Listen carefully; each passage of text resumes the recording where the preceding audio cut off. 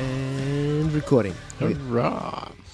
Hello, this is episode 13 of Thoughtless Casual Gaming with Brett and Jace in a very quiet, kid-free house. I'm loving it.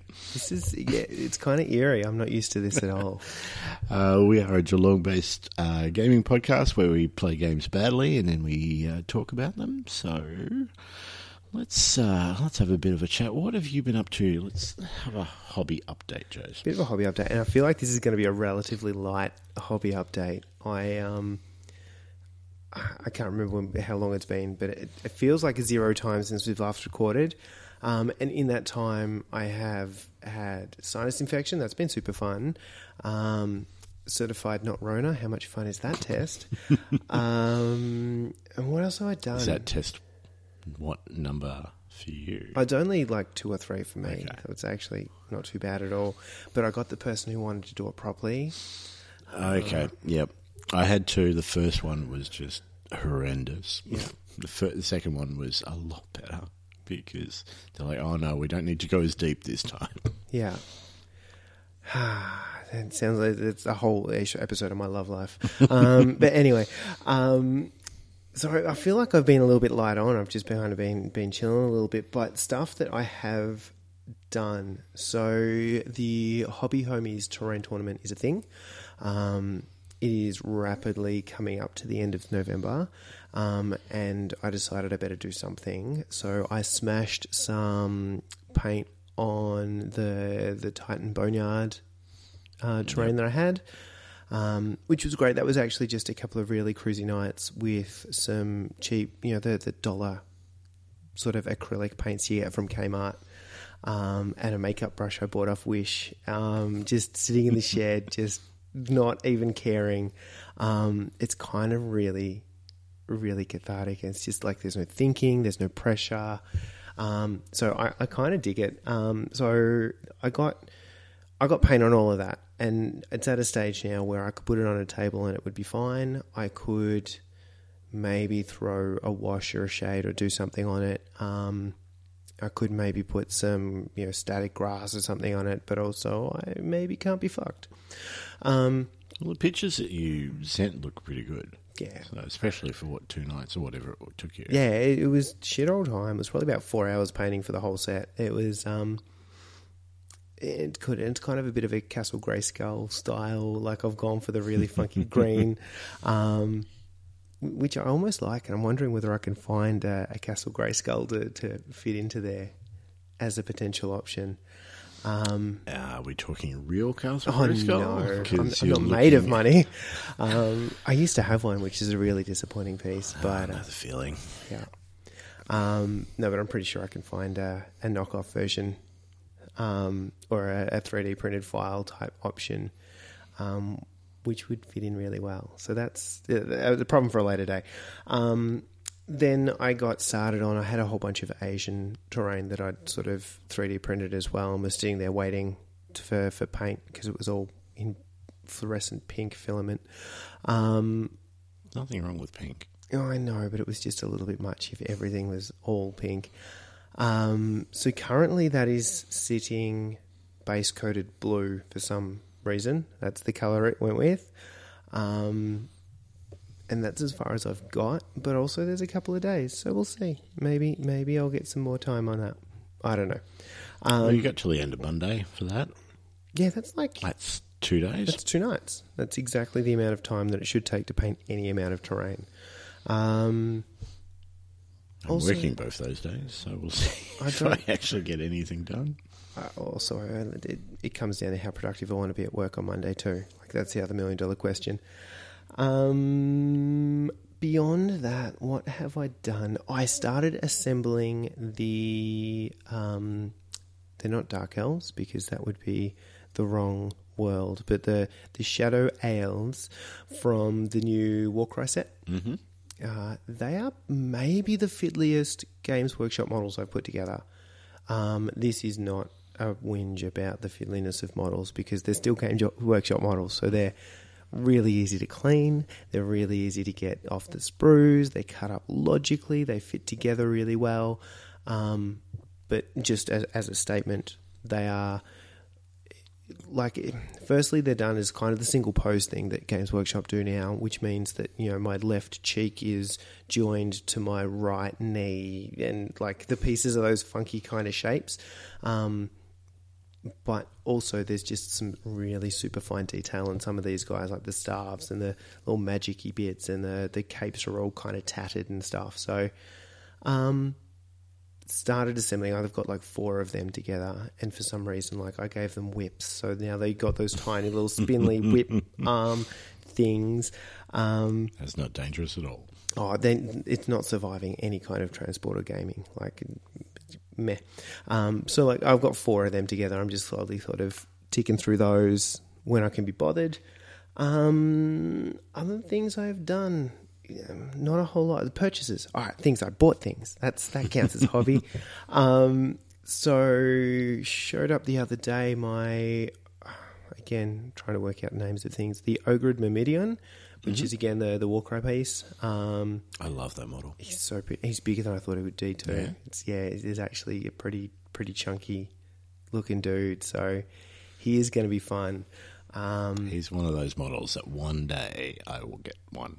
Yeah. It's one of those models I want. I love the look of it. I always have, and one day he will be mine. Yeah. I don't know what I'll do with him, but one day. And this is the problem. I bought him because I need to own him. I'm actually not sure what I'm going to do with him yet. Whether I will just put him together for Warcry, but also if I do that, I have to work out which crew I want to put him with so I can base him the same, because that's important.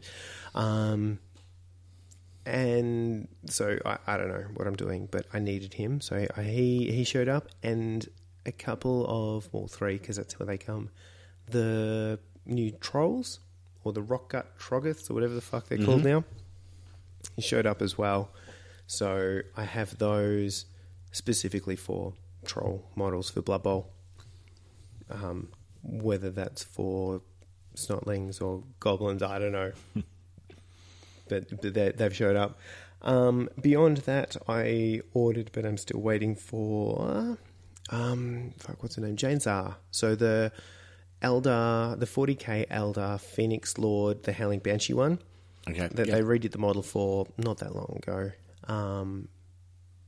She's yet to show up, but I've ordered her with the dream is I will enter her into the Games Workshop painting comp that closes at the end of December or Christmas Eve or whenever the hell it is. So if she shows up and I pull my finger out and get some paint on her, that's the plan there. The other half of that entry, because you can enter more than one thing, and who doesn't love the idea of entering more than one thing with this much time?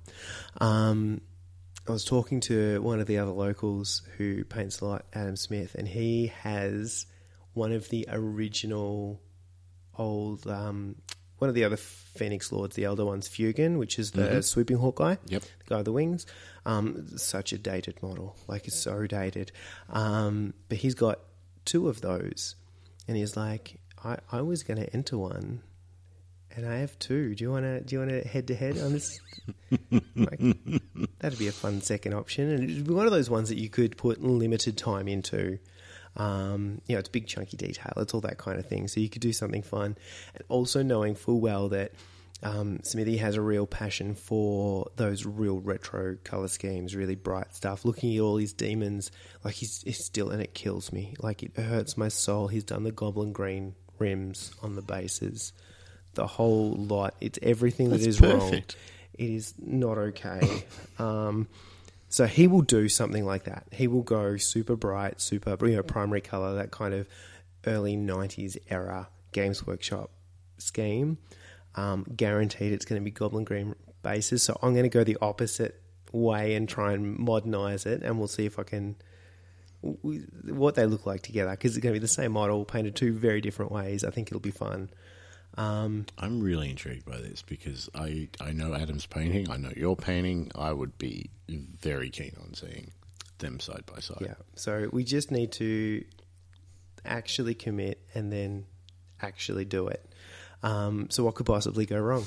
But that's all right. We'll work that out. So that's the other thing that has happened beyond the the crowning achievement, and by achievement, I didn't actually do much, or the crowning hobby moment of this episode, but we might get to that in a little bit. So before we have, what's been happening in your world?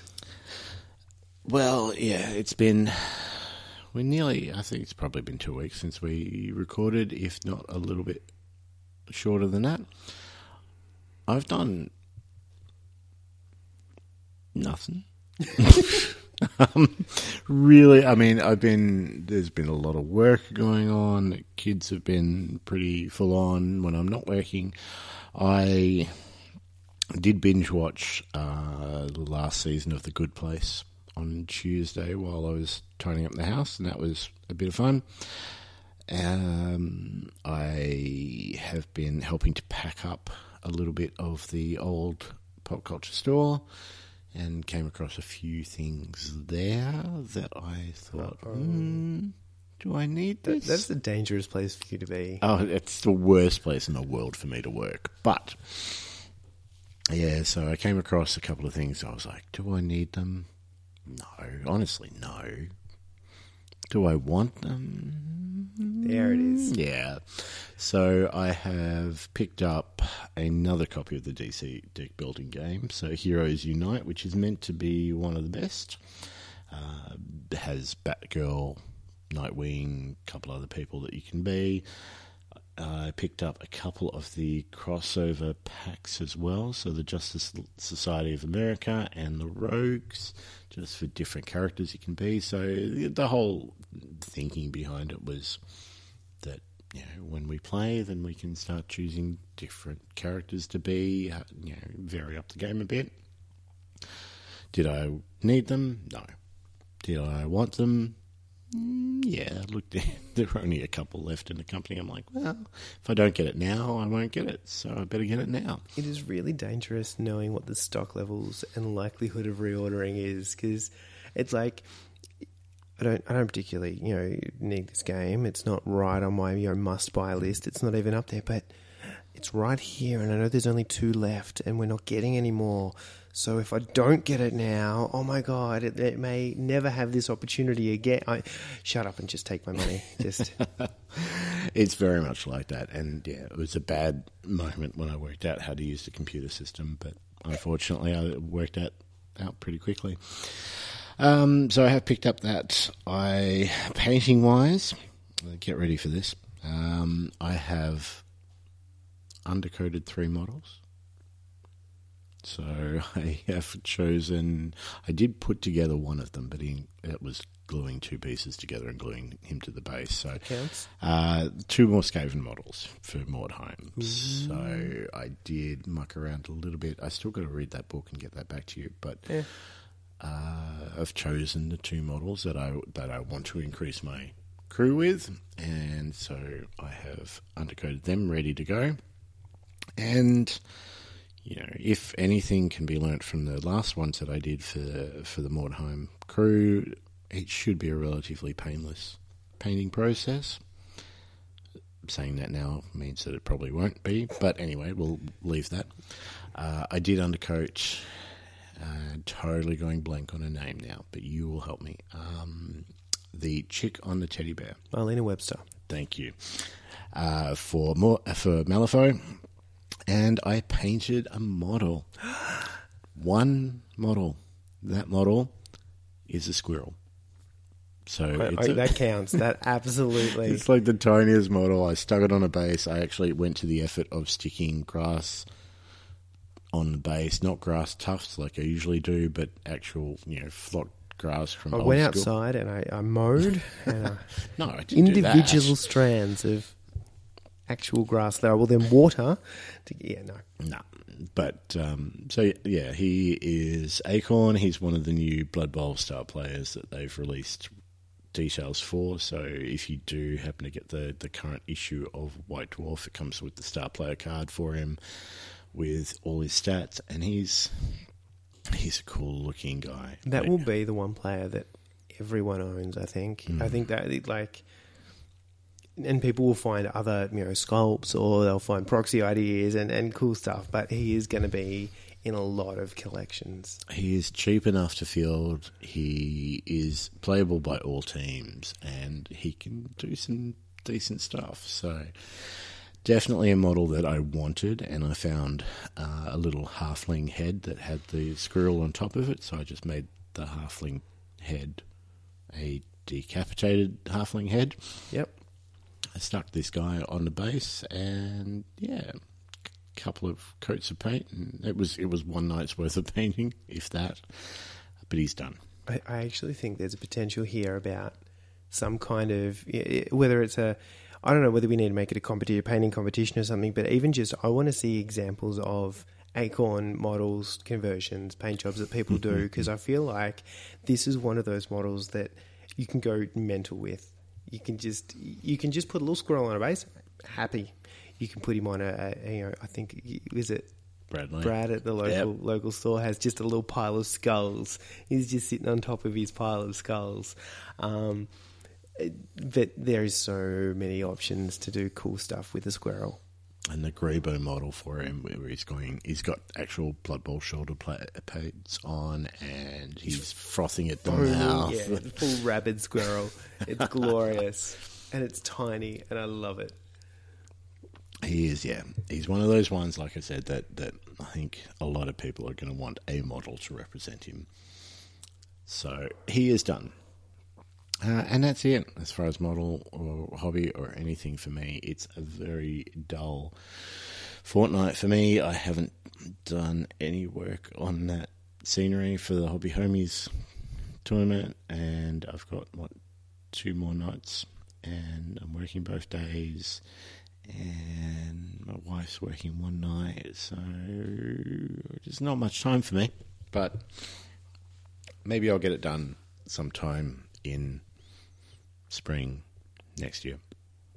Yeah, they didn't say which spring, to be fair. That's true. I don't remember that being part of the requirements. So, we'll just get them on a technicality. Look, I always knew terrain would be a difficult one for me because it's not one that I think of. It's not one that I go for. The terrain that I've got is either already assembled, painted, or printed, or it is undercoated black, and that is the extent of it. And, I mean, I've got 40k buildings that have been sitting there black for many, many, many years. So, terrain's not one I'm proficient or even think about. So, this was always going to be a difficult one for me. Look, it also depends on the game you're playing, right? If you're playing Underworlds, what do you think about terrain? Or there might be those couple of pieces that people do as that replace the little hexes on the board with, but you don't need terrain. So if you're not playing really terrain intensive games, I don't think it really comes up. No, true. There's been a long time since I've needed terrain. So Mordheim, when we played the other week, that was probably the first time in a while that I've even thought about terrain. Mm-hmm. When it's Malifaux or a lot of other games, I've got my circus terrain, which is already pre-coloured, looks amazing. All I needed to do was stick it together. Underworlds, I did get one of those terrain sets for Underworlds, which has 5 pieces in it. I have painted 2 of them and a half. But the half I painted I don't like, so I've painted 2 of them. It's not something I think of. Yeah. So, anyway, I might have to take a rain check. I might have to see what their summer competition is and jump on that one. Apologies, guys. I thought about it, considered it, just couldn't get the motivation. No, fair call. So it's been a pretty quiet. I don't think I haven't played any games in the last couple of weeks. I've been kind of pretty chilled there. I almost feel like it's been a little bit of a kind of. I feel like this has been the calm before the storm, right? Because the storm is real, and the excitement has been real, and it's kind of been I could do something else, or I could wait with serious anticipation. Count down the hours. It's been significantly hard to get motivated about anything else. And I think here's the thing, right? what gets me excited to paint a model, to paint anything, is either a deadline or a game that I'm playing. So if I'm playing Mordheim, and case in point, we were playing Mordheim for last episode, and that got me painting models because I wanted painted models for them. I'd had this project that had been taking way too long to actually get done. If we were playing Underworlds and whatever team I wanted to play for that, that'd be the thing that I'd be painting and I'd have motivation on because there were games happening, and I feel like hobby sort of creates the motivation to do more hobby. Yep. Totally agree, and it was the same with me for that Mordheim crew. I've had Skaven sitting in boxes for ever, and it's the first time I really knuckled down and painted them was when I thought, let's play some Mordheim. Yeah. So the problem I've had is knowing what is on the horizon, what is coming, and not wanting to really go full, I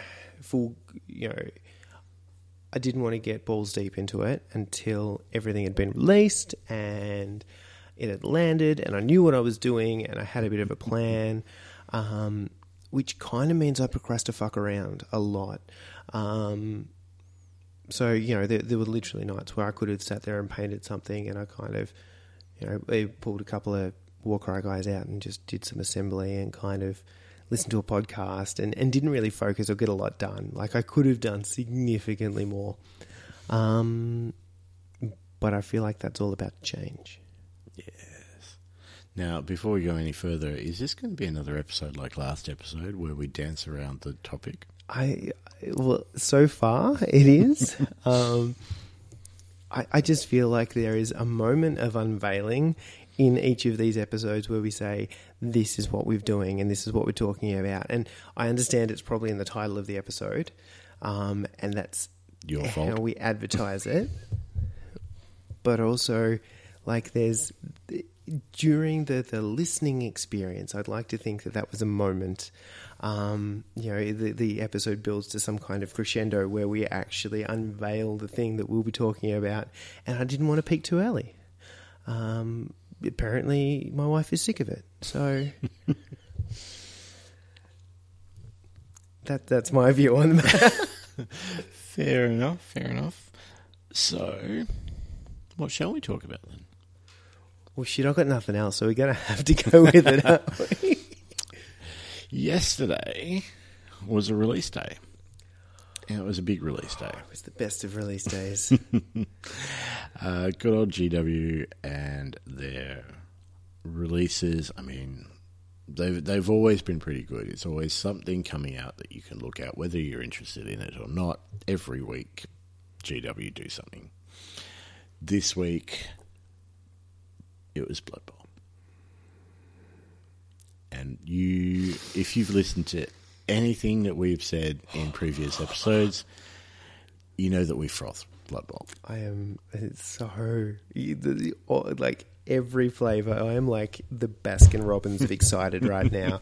There is 36 flavours of just excitement oozing. It's been coming. Rules got leaked a little bit early. The internet exploded with the rage of 1,000 neckbeards. So much rage. And that was kind of the signal to just tap out and wait for the actual release. I feel like we could have gone off the leaked rules. We could have got involved in the conversation at that point in time, but I don't think it was constructive. So I think that it basically meant. And the way this plays out with every new game release, and there's probably a conversation in this, but the new edition gets announced, and there's this kind of point in time where you sort of going, well, playing the old edition doesn't make sense anymore because there's a new one coming, but the new one's not here yet. So what do I do between point A and point B? Do I not play at all? And given that we couldn't play because COVID was a thing, that helped. And because the internet is full of such angry people, it was actually a really good time just to kind of tap out of the conversation completely for me and just go, right, I'll deal with it when it lands and we'll see what happens and we'll make a judgment call at that point in time, because I don't want to have the excitement sucked out of me by the just the parasitic nature of forums and chats and things. Yeah. I mean, I don't know how much you even glanced at the leaked rules, but I had a very brief look, and then I sort of sat back and I'm like, right, that's enough for me. Mm-hmm. I listened to conversations. Obviously, I had an idea about what was changing in the new season, but it wasn't something I was going to go into depth in. I didn't want to sit there, read over a leaked PDF. I wanted to just wait until I had it in my hands. And in my opinion, and the thought process that I was going through, any new Blood Bowl is good Blood Bowl. Yeah. Worst case scenario, you don't like it, go back to the previous rules. Well, and that was the piece. Like the last edition, so the 2016 edition was so well ingrained. It was easy to play. It was something that we could keep playing, and I feel like we could keep playing in a vacuum. And it wasn't much of a step up from the living rulebook that people had been playing for years before GW got back on board. So, I mean, there was a piece of me that said, it seems like GW and the community are almost at a little bit of an agreement about what the game is like or what it should be like. So I wasn't panicked. I did a very similar thing. I had a bit of a quick flick through the leaked PDF when it came out, came to the conclusion that the sky wasn't falling, and then bowed out because I didn't want to go any deeper into it. And I didn't really want to, like, obviously, I mean, I'm still on all of these Facebook groups and forums and whatnot. So passively you see it, but you can just scroll on, and that's glorious. Yesterday was the day. Yes. So I finished work at about 6 o'clock last night, and in my lunch break I jumped into the local G-Dub, picked up my pre-ordered copy, lugged it back, stuck it in the tea room at work. 6 o'clock rocks up, I leave work, I dump mine in the car, trundle over to Guff, pick up Jace's copy, dump that in the car, drive home.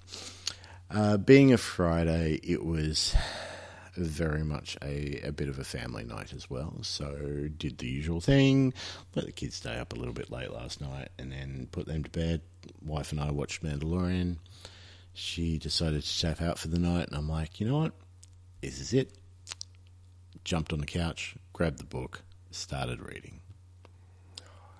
That's glorious. It was a fantastic night, really, and the bit that I was worried about is that today we had a bit of an event here. So a couple of guys that have never played Blood Bowl, we got them in, we gave them a game, and to do that, I needed to be across all the new rules because I didn't see the point in teaching them the old rules if this is not what they're going to be playing now. So last night I went through the book and I wanted to make sure that I was across all the changes. I knew roughly what was going on. And I sat there last night. I'm like, honestly, it's not that different. No. There's not many changes. And the changes that have happened seem to be just calming the fuck out of the over-the-top insane stuff that was going on in the previous edition. And this is the thing. So my yesterday was a little bit less, like, I'm not going to say joyful, but the way this played out is I had the game pre-ordered. I knew it was there, but I was not in town. I would have to go half an hour to Guff to pick it up and then half an hour back. You add however much time wandering around Guff and chatting, and there's a 2-hour round trip. Mm-hmm. So I'm on the clock for work. I had plans to go out with my wife for lunch, so there goes my lunch break. So I either have to do it during my lunch break and have a 3-hour lunch, probably going to get frowned upon, I do it straight after work, but I've got like a half-hour buffer between me finishing work and Charlie getting home and me having to do dinner and bath and bed and stuff for kids. So that didn't quite work. And then disappointingly, and not at all disappointingly because they're wonderful people, but I had dinner with a group of friends that we used to catch up quite a lot regularly before COVID, and then we couldn't. And this has been the first time we've all been able to get together and have dinner and just hang out and chat and stuff. So I was booked until 10:30 or so last night, and by then I was not in a position to pick up a book and spend a couple of hours reading and stuff. It just was not going to happen. So my preparation for today involved doing a little bit of a sneaky, all right, let's find someone who's done that work for me and go, and here are the changes online, and just go, all right, make sure that I know what the rules changes are, or at least which bits I need to think about. So if something comes up in a game, I can be like, that's a bit that's changed. I should go check that so I don't just play off memory. And then when I got here a little bit earlier than other people, spending 10 minutes just poring over the rule book to get a couple of those things just kind of embedded down, the reference charts and that kind of stuff. So felt a little bit underprepared. No, look, if it was as bad as I was expecting, and bad is maybe not the optimal word, but I was expecting more differences between this version and the last. No, I was expecting probably more subtle differences that are really easy to get confused between editions. Having played a few games that have jumped between editions whilst I was playing them, there are a lot of the time there are really subtle differences that you play the way that you've known for however long, and it's not till you're 6 months into a new edition and you actually read the rules properly, or it comes up or someone says it or whatnot, that you go, oh, I've been doing that wrong, or I've just been on autopilot playing the way I know. So I've found previously with different games, jumping between editions harder than picking up a new game and learning a new game, because there's this sense of familiarity that you kind of just go with. So changing habits is a lot harder than developing new ones. But overwhelmingly, my sense of not that hard to jump between, because the changes weren't that much. And again, my overall, the initial impression I got is they've just kind of leveled the game out a little bit. Like it had, and Blood Bowl, I'm almost of two minds about this, right? Blood Bowl was one of those games where you were playing against two people. You're playing against your opponent, you're playing against the game, because the game wanted you to lose as well, but it wanted that for both players, so it was fine. And I feel like what this edition has done is just taken those extremes and just pulled them in a little bit. So the game still affects, like you still play against the game. It still does things that affect the game, and it kind of creates events and things that mess with the players, but they just aren't as swingy as they were previously. Mm-hmm. Totally a fair assessment, I think. And, you say that the whole familiarity thing, like Blood Bowl is a game that I have played on and off for 30 years. So I was terrified of the fact that, especially teaching new players, that I would say something and go, wait a minute, that's the old edition. What do we do in the new edition? But overall, really, the changes have, I can see what they're trying to do. Yep. What they're trying to do makes sense. And with more playing, it'll all come naturally. And I think it'll gel quite well. So with that in mind, do we want to go through some of those key changes and just, what's changed, what we think about it, that kind of thing? Is that kind of a... That sounds like a... logical plan. Logical plan? Doesn't sound like us. I know, right? Ew. Should we take a break? Yeah, we should, because I need another beer. So let's take a break. We'll play some tunes, and then we'll come back and chat about Blood Bowl changes. Excellent.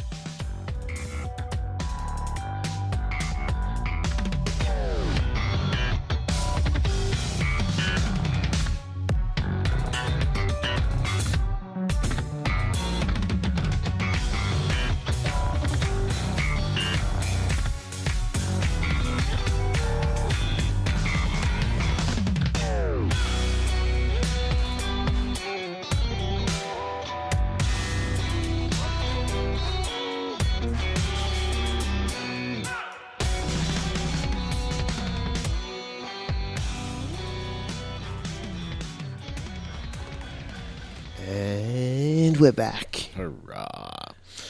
So, new Blood Bowl, new rules.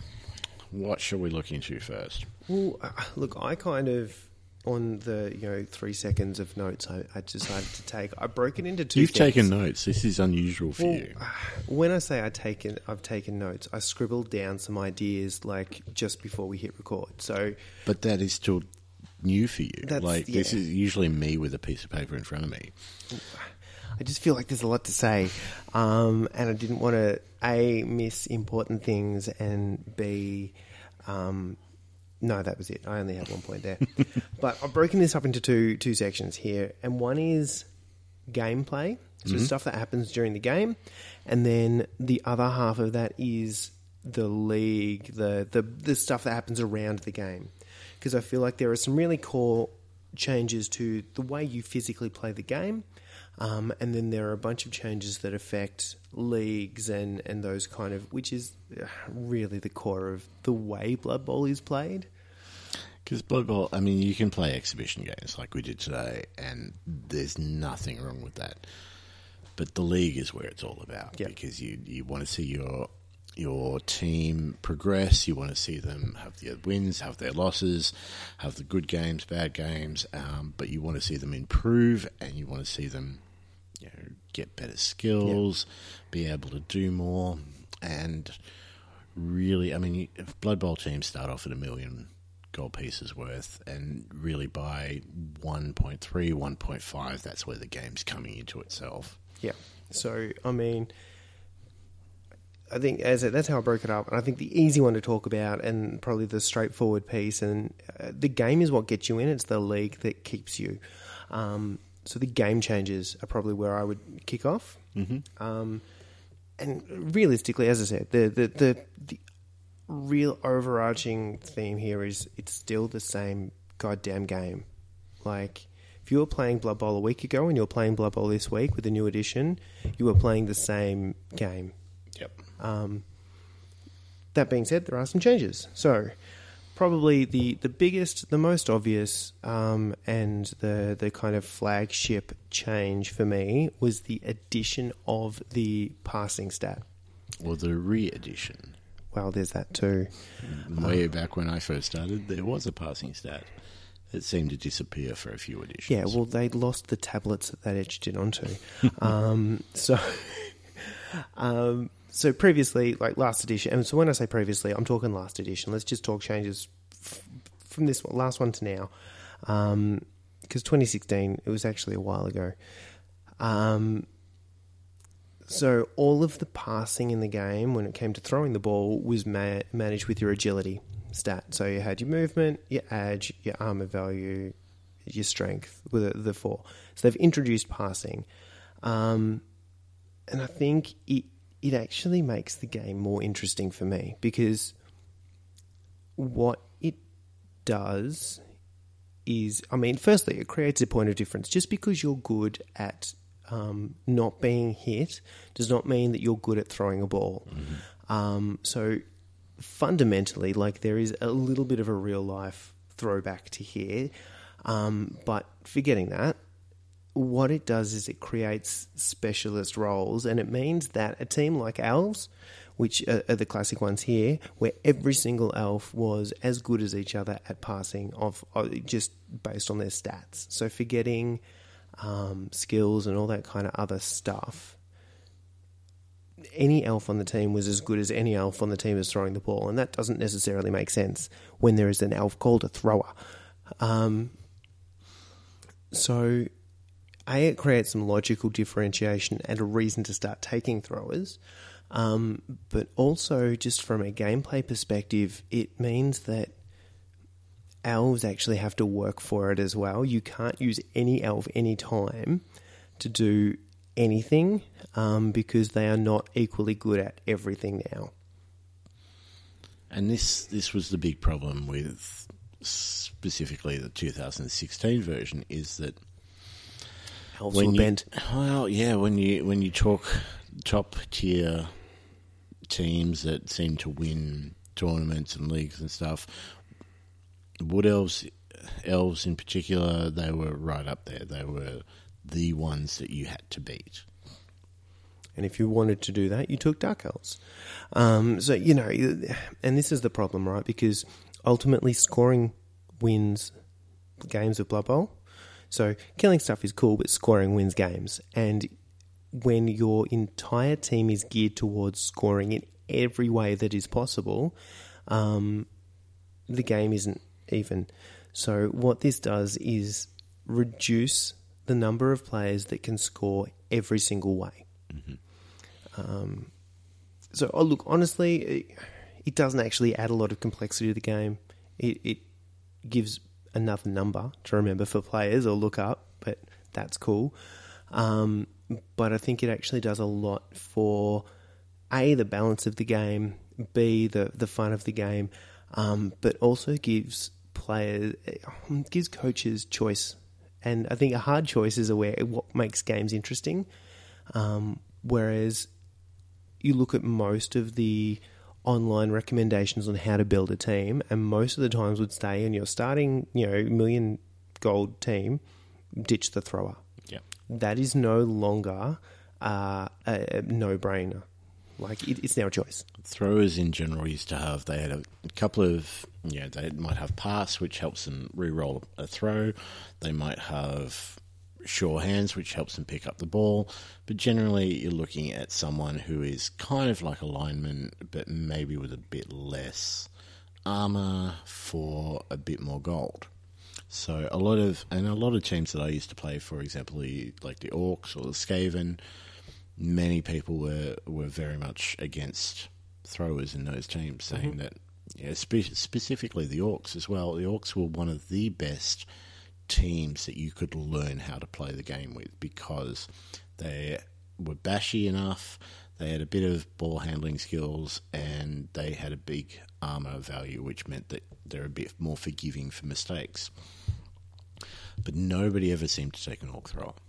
And this new passing stat, the differences between the thrower and the lineman are much more distinct, and I think it gives a real good value to, especially in a league, building up a thrower, getting the skills that you might not normally take will actually make your thrower more worthwhile.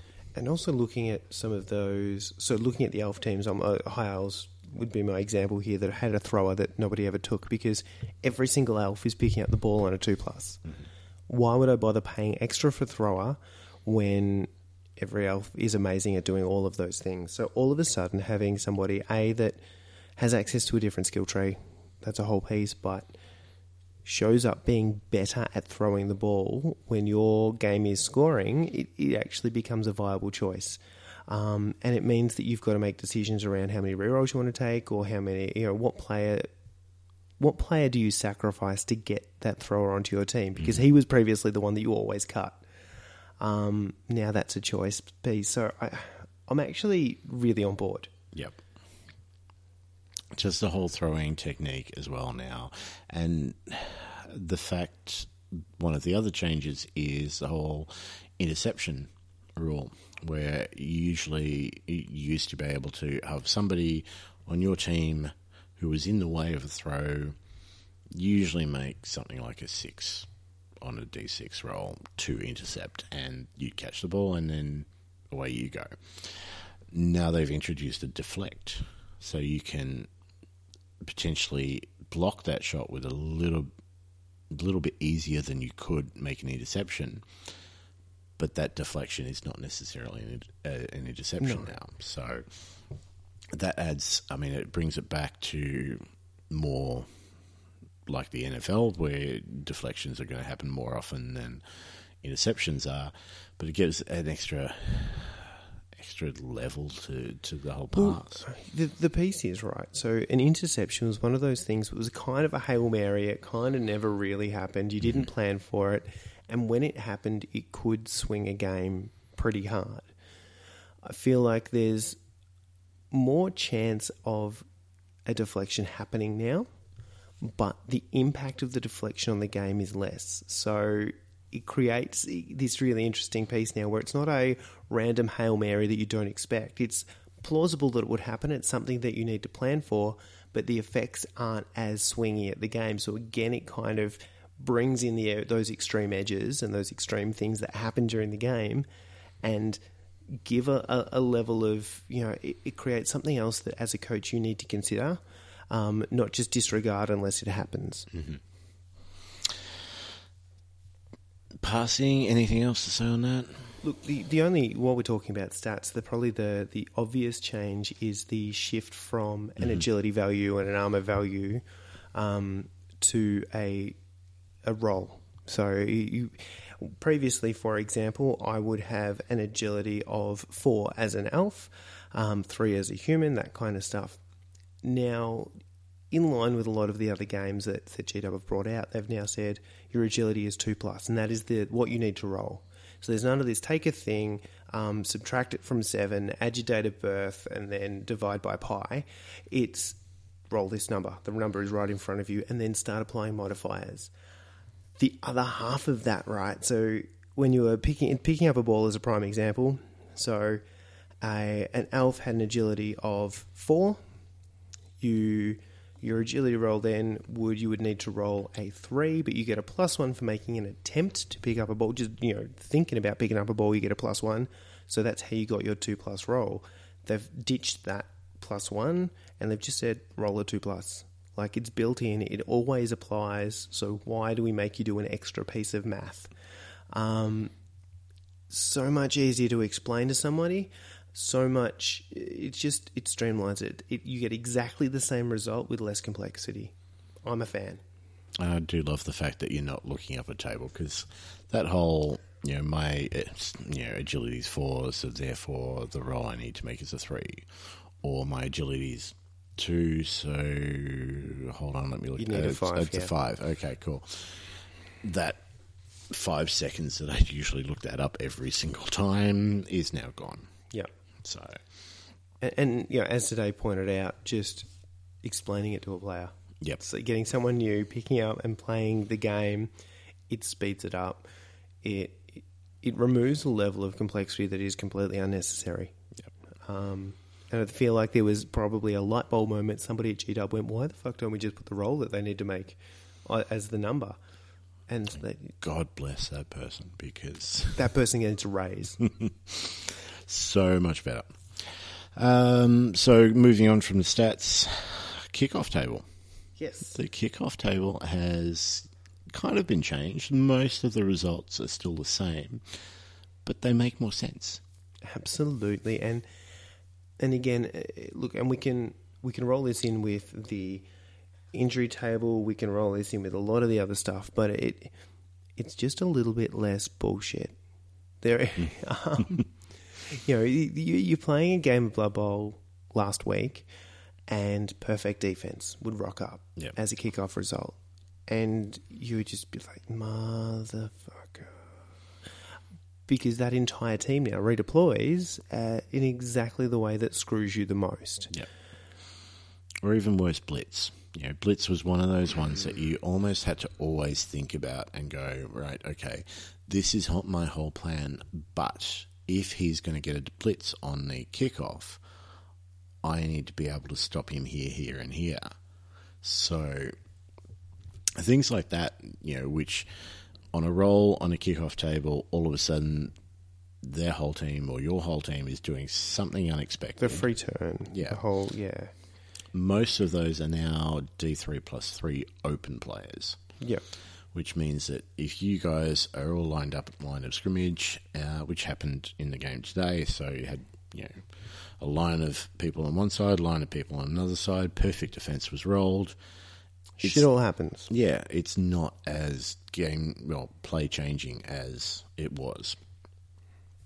The throwing rocks, things like that. It's. I mean, let's be careful. And this is part of the reason I loved Blood Bowl is I've seen instances in a league where somebody's brand new Chaos Minotaur gets killed in their first game by a rock from the crowd. Yep. That is one of those moments that you will talk about forever, and part of the reason the game is amazing, but also for that player in a league where there's long-term effects for it, it's a little bit soul-destroying. Yeah. A little bit frustrating, and it can... I mean, if that happens on turn one of the first half, can really mess with your head for that game. And all of a sudden you're thinking, well, how the hell am I going to get 150,000 or whatever that player cost to get them back when I just wanted to try them out and they're gone before I got to move them. He's right here. He's my brand new model and so now there is zero chance that a player will be killed by a rock from the crowd. They can still get ejected. I can't even remember exactly what the wording is, but long story short is, again, we just take the extremes away. And even, there were a couple of results last time, I think, cheering fans and brilliant coaching, which were basically the same thing, except one, you're adding your cheerleading factor, which most people would not usually build up in any way, shape or form. It's and the other just one, a roll-off. the other one, you're building up your assistant coaches, which was much the same. Now they're, doing different things. And just in general, it just seems a bit more... I don't want to say fair, because it's Blood Bowl. None of this is fair. But, yeah, there's less of those sort of soul-destroying moments that can happen based purely on a random dice roll at the start of a half. I mean, there is nothing stopping you from being destroyed because your opponent's dice is on fire for the entire game, right? But what this does is stop the game dictating really early or really, really decidedly who has the upper hand. So they make sense. They give you the same flavour, but they've just taken off that real harsh edge that could end up being that negative experience that someone has early on playing the game and be like, this is fucking stupid, I'm out. And also for those players that are super hardcore players, right? I feel like all of those players tend to prefer balance, where the player who is the better coach on the day wins the game. And what this does is make it more likely that skill will be the deciding factor rather than random bullshit that happens over the course of the game. Agreed. So overall, big fan. Look, I like it. I'm mildly torn because one of the things I loved about Blood Bowl was how badly it could absolutely screw you. And it meant that you can't take the game too seriously because at some stage it's just going to... Today I'm not using lube, but equally I think it does make for a better game. Yep. So, I mean, it's still Blood Bowl. The dice are still going to screw you over. You're still going to lose your Minotaur in turn one to a 3 dice uphill block from a Snotling. It's still going to happen. Yeah. But it's one of those things that if you lose your Minotaur to a 3 dice uphill block from a Snotling, it's going to be something you remember. It's going to be a highlight, even though it's against you. And I feel like it's that thing that it's a less resentful piece. Like the thrown rock from the crowd, you just like, well, there is nothing I could have done about that. There's nothing anyone. Whereas the 3 dice uphill block from the Snotling is like somebody actually had to pull that play off. They had to decide to do it. They had to roll the dice. It wasn't just a random game effect. So it's a better way for it to happen if you're going to have a Minotaur die. I mean, I still remember my Beast of Nurgle dying to a 2 dice uphill block from a dwarf after, a newish player doing it, and he's going, oh, I want to do this. I said, well, you could do that. It's going to be 2 dice against you, or you could, start moving guys, trying to give him a bit of a helping hand. He's like, look, I've said it. Let's just do it. Let's see what happens. Bang. Dead beast. That's the time it works too. Yeah. Love it. I mean, that's why I love Blood Bowl in the first place. So, I mean, it pissed me off for about 5 seconds. I'm like, nah, that's just cool. Kudos to you. I ended up winning that game and getting enough to buy the guy straight back. So it wasn't an overly big loss for me, but it's something I still remember. On the similar kind of vein, the injury table. Mm-hmm. Again, similar kind of theme. It's just a little bit less likely for extreme things to happen. So now it's a D16. Mm-hmm. Was it 66 last time? No. It was a 66. Yeah. That's how long it's been since I played Blood Bowl. My God. There were a couple of moments today when we were playing and I'm like, wait, I know this. Why, what am I doing? Anyway, so on a D16, it's a 15 and 16 that's dead. It's just, so there are 2 in 16. So the chances of actually having a model dead, killed, cactus, whatever, are less. 1 in 8. Or 2 in 16. But the chances of a model having an effect, I think, are a little bit higher. Yeah. So previously, with you're rolling D6 and a D6, D6 for your 10s, D6 for your 1s. A player would die on the first D6 being a 6. So it was a 1 in 6 chance that you were killing or being killed. Mm-hmm. Now it's 1 in 8, so it's less on that. With badly hurt, which was the other end of the spectrum, which means you're just out for the rest of the game, it's now a 1 to 6. Mm-hmm. So you're looking at, 3/8 of that. Whereas previously it was a 50%. So it was a 1, 2, or a 3 on the first dice, and you were just badly hurt. So there's more chance of something considerable happening, mm-hmm. but less chance of death. Which again, I kind of dig. Mm-hmm. There is still a chance of death. It is a real thing, but like for league play, the fact that these players would just miss the rest of the game and be fine, mm-hmm. absolutely, your character, like, I feel like it didn't actually reflect the brutal nature of Blood Bowl. What this does is have a team develop where they get skills and they start improving and all that kind of stuff. But there's also this kind of negative piece of every single time you put someone in a game, there is a chance, and a very real chance, that they just going to be a little bit sorer mm-hmm. for the next game. And I think it's actually going to get to a harder decision-making process when you want to fire people.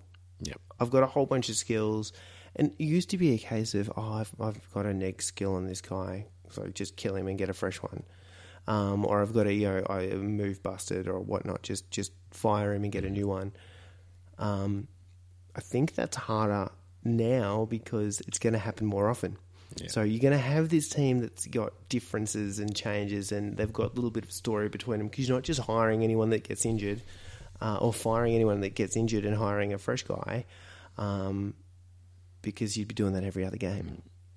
Because it used to be, there were so many instances where you'd get like a guy who's skilled up once or twice, does exactly what you want him to do, he gets injured and gets like -1 agility. And you're like, well, I'm not using agility for what I want this guy to do. I'm still happy to keep him. Mm-hmm.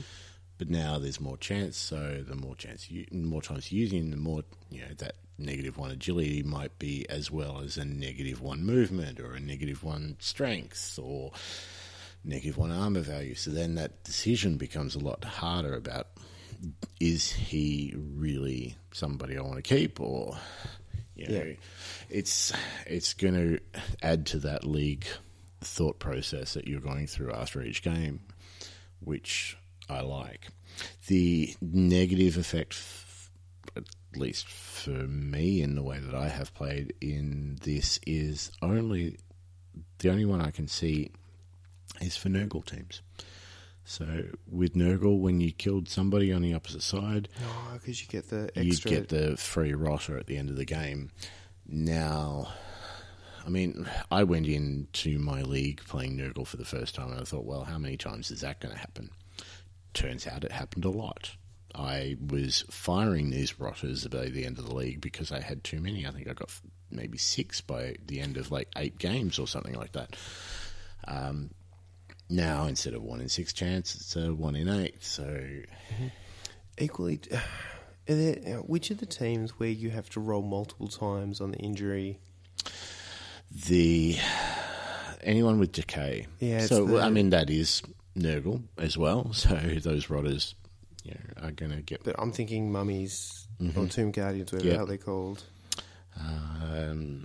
So Khemri are back as a legendary team at the moment. So it's probably a fair bet that there's going to be a Spike magazine and new rules for them at some point.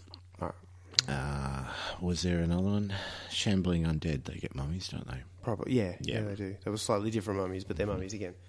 I'll preface this with the fact that we are talking Blood Bowl. We are lovers of the game. We play it fairly regularly, but we're not 100%. We don't know everything. We play it for fun. We're not joining. This is an outrage. Competitions every month, like some people, which is all. Look, also preface this with the fact that we're playing a different game every episode, and I cannot keep track of which rules go with fucking which game. So that the whole premise of this podcast is coming back to bite us in the ass. All right, it's just confusion. Anyway, injury thing that's again a leveling field. I think I like it, and then probably the other piece, which it kind of affects both, so it's probably a good segue, is the changes to skills, of which there are several. And probably the piece here is the bunch of existing skills that are currently that were around, where they've just kind of tweaked it around the edges to make it not as bullshit. And then a whole bunch of new skills that have come out. And the piece I don't know is whether teams start with any of these new skills, but that's probably unimportant. So some examples that we'll talk about. Mighty Blow. Mighty Blow. That is, still is, but was an amazing skill. It was kind of a no-brainer in that you get +1 to the armor or injury roll. Pick one after the dice are rolled. When your player hurts someone else. It's a win. Somehow. Anyhow, if he trips them over as they're running by, if he throws a block, whatever he does, if it hurts another player, you get that +1. They've just kind of given that a little massage. So now it is only when you are throwing a block. So which means if someone tries to dodge away from you and you manage to stick your foot out and they neck themselves, Mighty Blow doesn't matter. You can't mightily stick your foot out to trip them, which A, makes sense, and B, the skill is still amazing, but it's not bullshit, ridiculously auto-take all the time, always. And adding to that, speaking as I very much prefer my bashy teams. That's the way I've kind of always played since I was a kid. Chaos in particular, Claw, Mighty Blow. That was always the thing. And to be quite honest, if you're leveling up players on a Chaos team, Claw, Mighty Blow were your instant go-tos for majority of your figures. You wanted to be able to bash the crap out of your opponent's team. Claw, Mighty Blow. Claw means you get through armor on an 8. Add the Mighty Blow if you need to, then you're getting through on a 7. Claw no longer stacks with Mighty Blow, or Mighty Blow no longer stacks with Claw is the other option. Claw is an 8. We'll get through. It now can't be modified. You can't change it. You will always be an 8, which makes it a slightly above average roll, which makes it still very good. Let's not rule that out at all. But again, the amount of Claw, Mighty Blow that you would see, because those two things played with each other and they stacked, it was a no-brainer choice. It was obvious. You would literally look at a roster and go, right, well, you've just done the logical optional thing. Just removing some of those thoughtless options, it's good. And it also makes for, like, the second you've got someone, it's amazing the difference between breaking armor on a 7 and breaking armor on an 8. I don't know what the math is. I don't care what the math is. 50-50. There is a significant difference, unless you just can't roll 5s and kill snotlings. But So all of a sudden, just making those things not play together makes it such of a less of a negative play experience for whoever you're playing against or whoever is on the receiving end of that. It just makes it a little bit easier to take. Also makes you think a bit harder as a Chaos player or somebody that could take those of what you want to do. So now that your Claw Mighty Blow combo and even your Claw Mighty Blow piling on when that was the thing, they were no-brainers, so that's what you went for. Now you've got less of a power move, so more decisions that you can make, and you know, maybe Claw Mighty Blow as your first two skills is not the way that you want to go. So, but add to the fact that also there are now skills which sort of negate other skills. Yeah.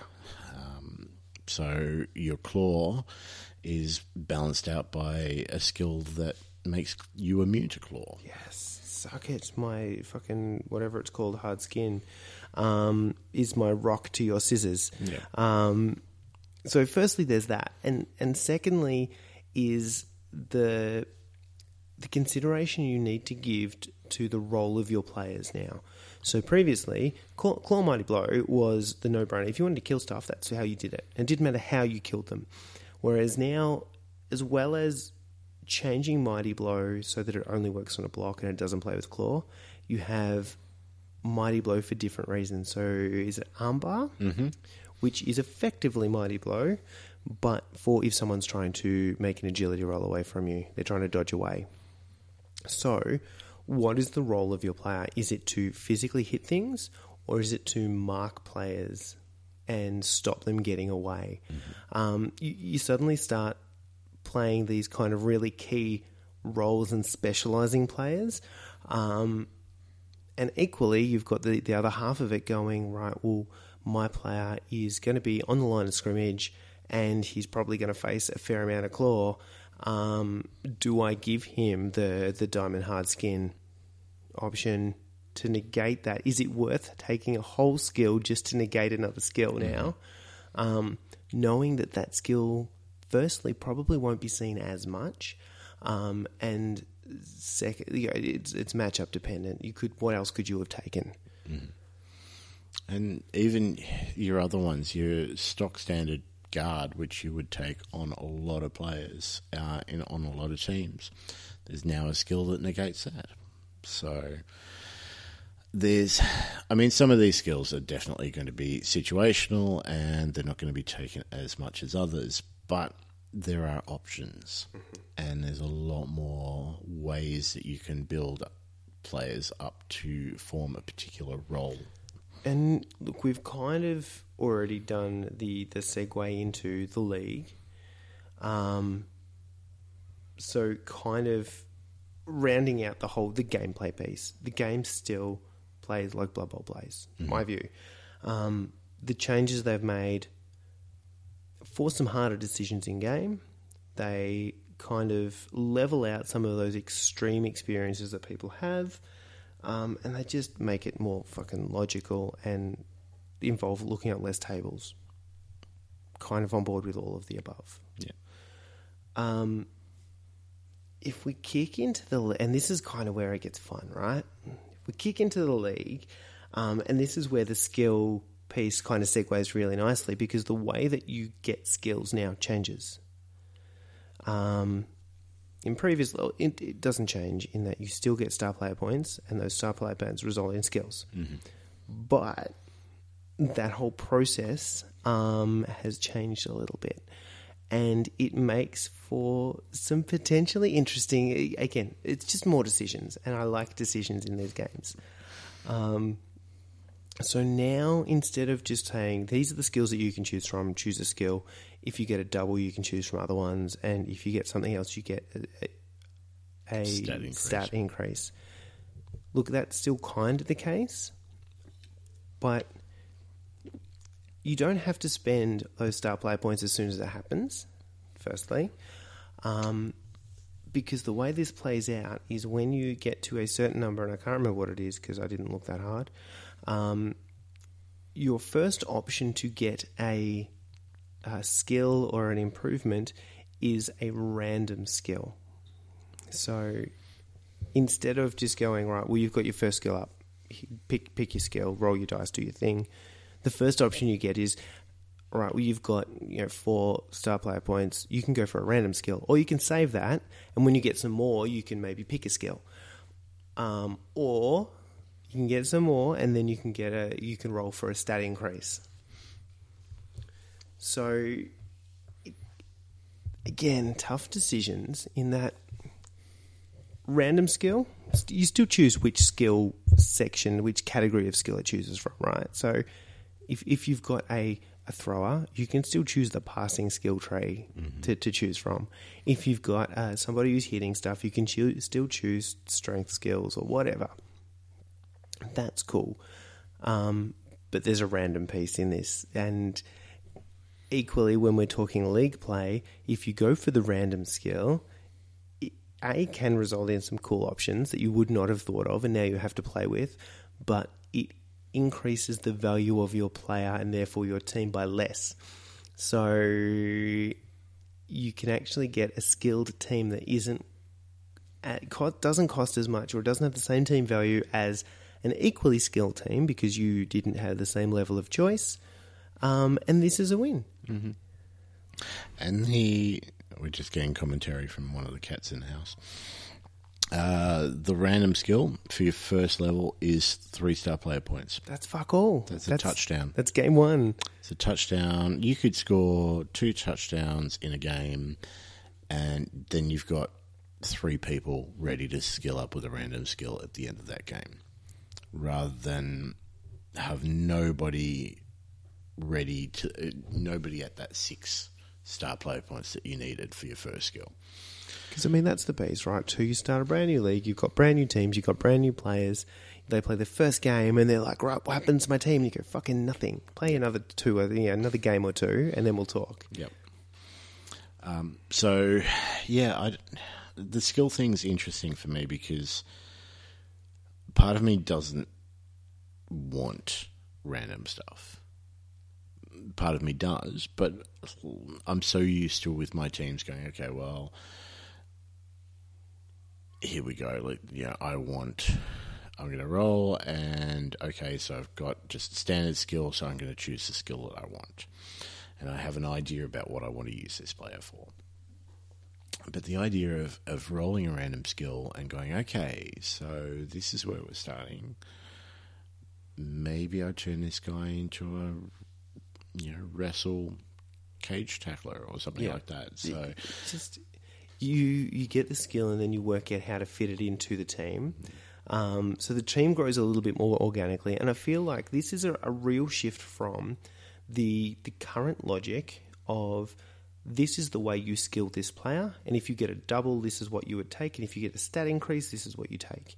Like, there is almost 1 or 2 default options for most positions in every single team. Some exceptions to the rule going, hey, if you want to do this or this or this, here are your kind of progression paths. But this creates some really unusual potential for combinations and different stuff. And again, it's going to create situations in games that would not have come up before. Mm-hmm. And I think we're probably going to see a lot of that, especially in the leagues that we play in.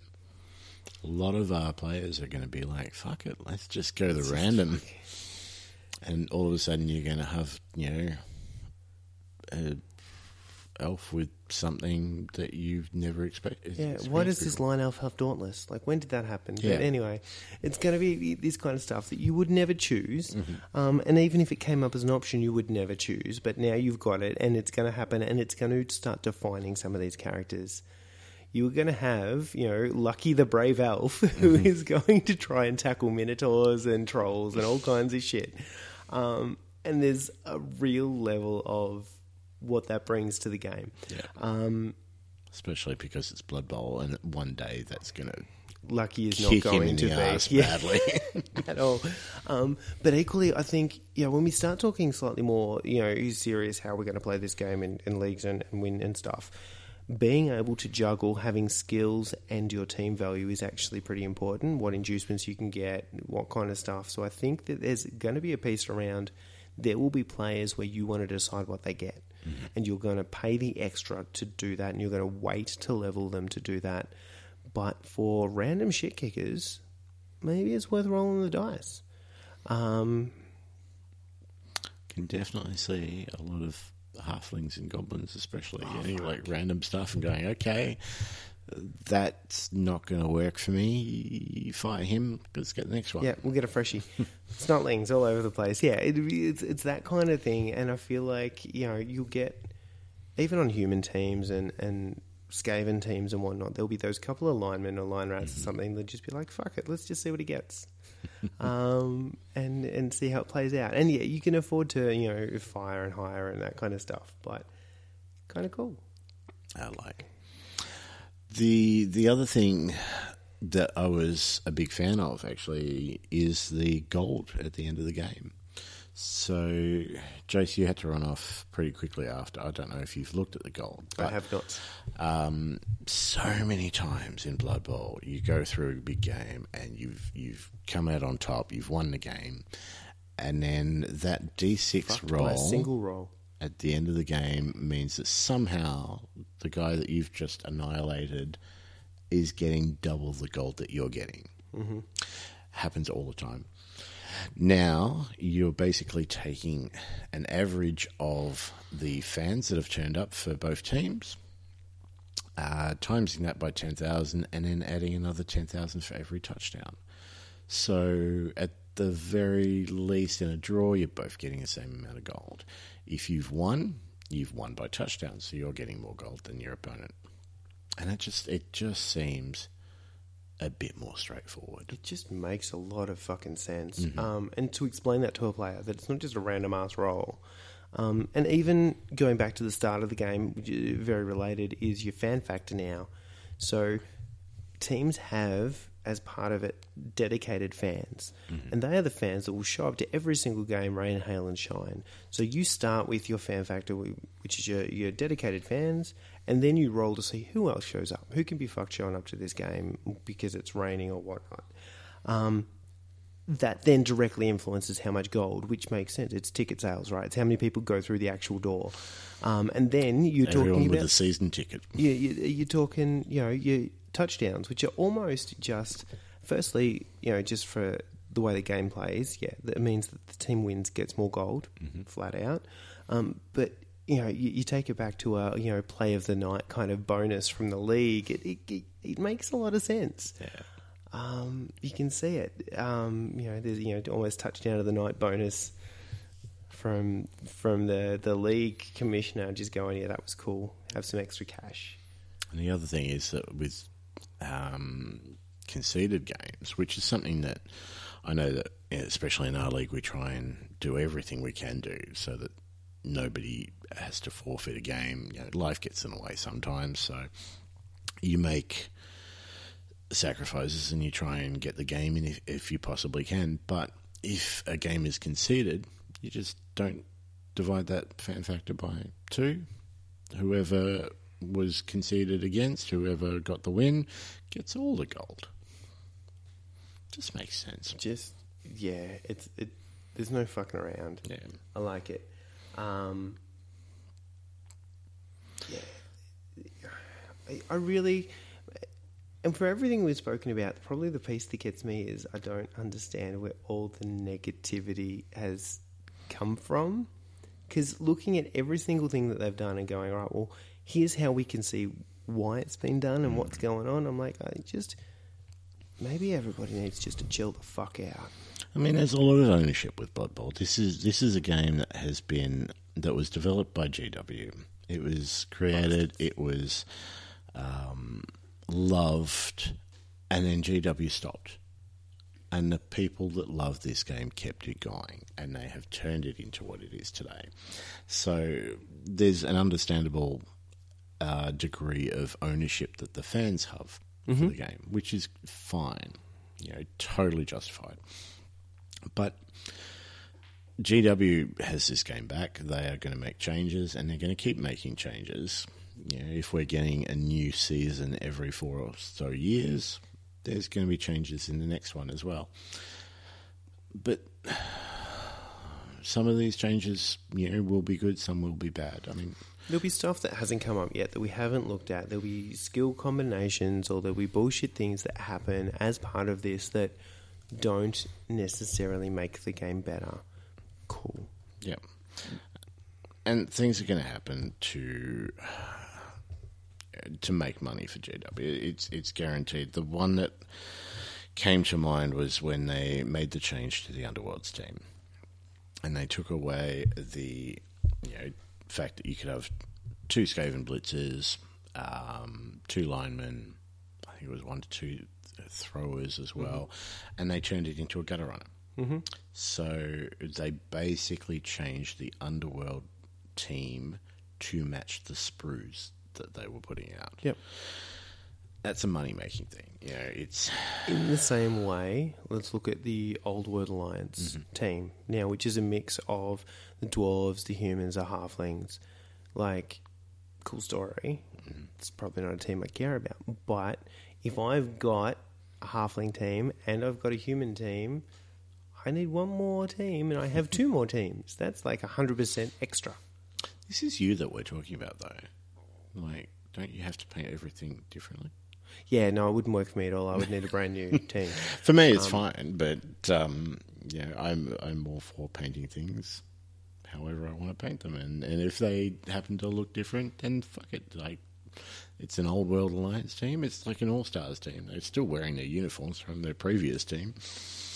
It's no, But, just no. It hurts. Look, yeah. Anyway, the thing is that there are going to be rules that we disagree with. There are going to be rules that we don't disagree with, and look, what we're seeing is the majority of that. Some of this will also be dedicated hardcore fans of specific teams that have been not forgotten about, but kind of neglected as part of this. So, the teams of Legend is an interesting one, and we don't know at this point in time whether they're going to come out in Spike Magazine, here's the new team. We can... my assumption is that they will. Simply because teams like Khemri, which are now called Tomb Kings, Vampires, they've been given basic rules. GW could have totally forgotten that. They could have went, nah, fuck it, we don't have vampires at the moment. But they've given these sort of rules which almost seem like go-between rules. Yeah, the interesting piece is, and looking at some of the other GW games where this has happened, and on launch they've said you can play with whatever the hell you've got. As that sort of progresses and they release new teams and stuff, some of those teams get kind of put into you can use them as long as your opponent says it's okay. That kind of... So they start to just shuffle them towards the timeline. We're never updating these. We're never really doing anything with them. And in a league or in a competition or in something like that, get your opponent's permission to use them first. So it'll be curious to see whether that happens to any of those teams more than anything. And I think that there's a level of nervousness around some of that. But equally, when some teams weren't announced on launch, because the Legends PDF sort of happened a little bit after that too. I think there was, I legitimately had plans of playing High Elves next, and then they didn't exist. And I'm like, well, what the hell? Where the hell are my High Elves? They're a thing. They're a team. Shut up and give them to me. I mean, equally, and this is kind of my own piece on this, because I played Khorne for a season. They are not even a Legends team. No. They were never an official team. I mean, they were in the Cyanide game for Blood Bowl 1 in the Chaos Edition. So they came out kind of as a semi-official thing then. They were, I believe... They were an NAF-approved team. They were an NAF-approved one. So what has happened is somebody has come up with the concept while GW wasn't playing with Blood Bowl at all. People at NAF have then gone through... And NAF is, for anyone that doesn't know, NAF is the association that kept Blood Bowl going while GW wasn't doing it. But people have play tested these rules and come up with a team that works, and it's not overly strong, but definitely has its appeals. So much fucking fun though. Yeah. So yeah, I mean that's one of those teams that's probably not coming out anytime soon. Let's not hold our breath. But equally, it'll be curious to see what ends up in the NAF approved version of Blood Bowl 2020, which I'm not holding my breath for either, but I expect to happen. It's going to be interesting to see what happens there. I mean, equally, looking at the Human Nobility team, that's one of the new ones that they've come out, which is effectively a copy and paste from the Bretonnian roster that existed previously. Again, I think that was a NAF approved one before it was ever a GW team. From memory, yes. And it's in the current Blood Bowl 2 game. But it was always one of those ones kind of on the fringe of the core teams. Yeah. And in this edition, there's no mention of Bretonnia at all, but there's a Human Nobility team with the exact same positions and skills as the old Bretonnian team. So, we can draw some pretty clear conclusions at this point in time. Yeah. What's going on? Speaking of the Blood Bowl computer game, number 3 is coming. Probably looking at early next year from what I'm hearing. So that will be a purchase for the Xbox for me. It's going to have to be. Yep. It's not a question. So shall we have a chat quickly about the games that we had this afternoon? Yes, we will. So we had 3 gentlemen come today who have never played Blood Bowl.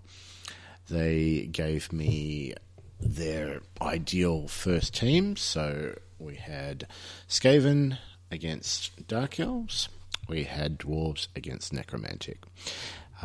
Unfortunately, one of the 4 gentlemen that was supposed to come whack, he couldn't make it. Last minute family thing came up, which prevented him coming out. But family always takes precedence in these situations. So we had the Ringian Jace play the Dark Elves. He's shaking his head right now, so because I already know how that game went. But what we did, we had, for those of you that know the Hobby Homies podcast and are members of the Discord, Burnsy played the Dwarves against Shane's Necromantic team, and Fox was Skaven against Jace. I sat next to the Dwarf Necro game and basically tried to do the whole, this is how the game plays, come up with ideas. So originally the whole concept is I would do that for the other game with the other 2 players, being that nobody here who is going to be playing had played Blood Bowl before. So it was very much an introduction to here's how the game plays, this is how it works. We spent the first 15, 20 minutes going, here's what tackle zones are. Yep. It was very much, this is a game that we love, we want you to play it, we hope that you'll enjoy it, and, thanks very much for giving it a go sort of thing. Overall, I think it went quite well. Look, I had fun. Yeah. But I got to play Blood Bowl, so I had fun. I mean, I was technically almost playing 2 teams against each other, going, okay, well, you want to do this, and then you want to do this on the other side, and it was very much trying to come up with moves for both teams, help them out with, this is kind of an idea about what you want to do in this situation, and still being as very, very much on the fence and not biased at all, which I hope that I managed to do. I definitely wasn't, wanting one team to win more than the other. So no, and I mean, even from my side, I was playing, but I was sort of doing the other coach role as well. Which, look, I actually don't feel like it was much different to the way that I play most games of Blood Bowl. And that being, when you're playing Blood Bowl anyway, right, what you're doing during your opponent's turn is working out what you don't want them to do, because that is the thing that is worse for you. So you're kind of going through and analysing all those moves anyway, and then it's just whether you tell your opponent about any of your ideas.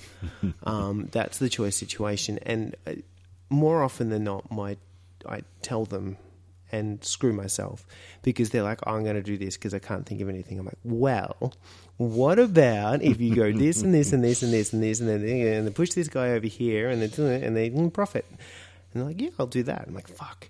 The amount of times that I've said to one of my opponents, and they've said, okay, well, there's no way that I can stop you scoring now, for example, or no way that I can finally get into the end zone. And they've dismissed it out of hand, and you're looking at this with years of experience under your belt, and you're like, well, actually, no, there is a way. You're going to need to do this and roll a 6 and then roll a 6 and then roll a 5+, and it's highly unlikely that it's going to happen, but it is possible. Yep. And they go, oh, okay. And then they give it a go, and it works perfectly for them. Every time. But I think, so part of that is years of experience, yes. And I think the other half of it is looking at the game from the other side of the fence, because it's so much easier to see the weaknesses in what you have done. I think it's that combination of two things. But so, look, the good thing for me was I was just vocalizing all of the things as they came up. The downside is I feel like I was a little bit rusty in the game myself anyway. I mean, we haven't played for a while. Our last game was, during COVID via the Xbox. And that tells you all the tackle zones, and yes. It's like playing on easy mode. Well, it does and it doesn't. Like the amount of times I've moved in that game and gone, okay, well, I want to move my guy to here, and then done it and gone, oh fuck, there was a tackle zone there I didn't even look at, which I probably would have seen on a board. But anyway.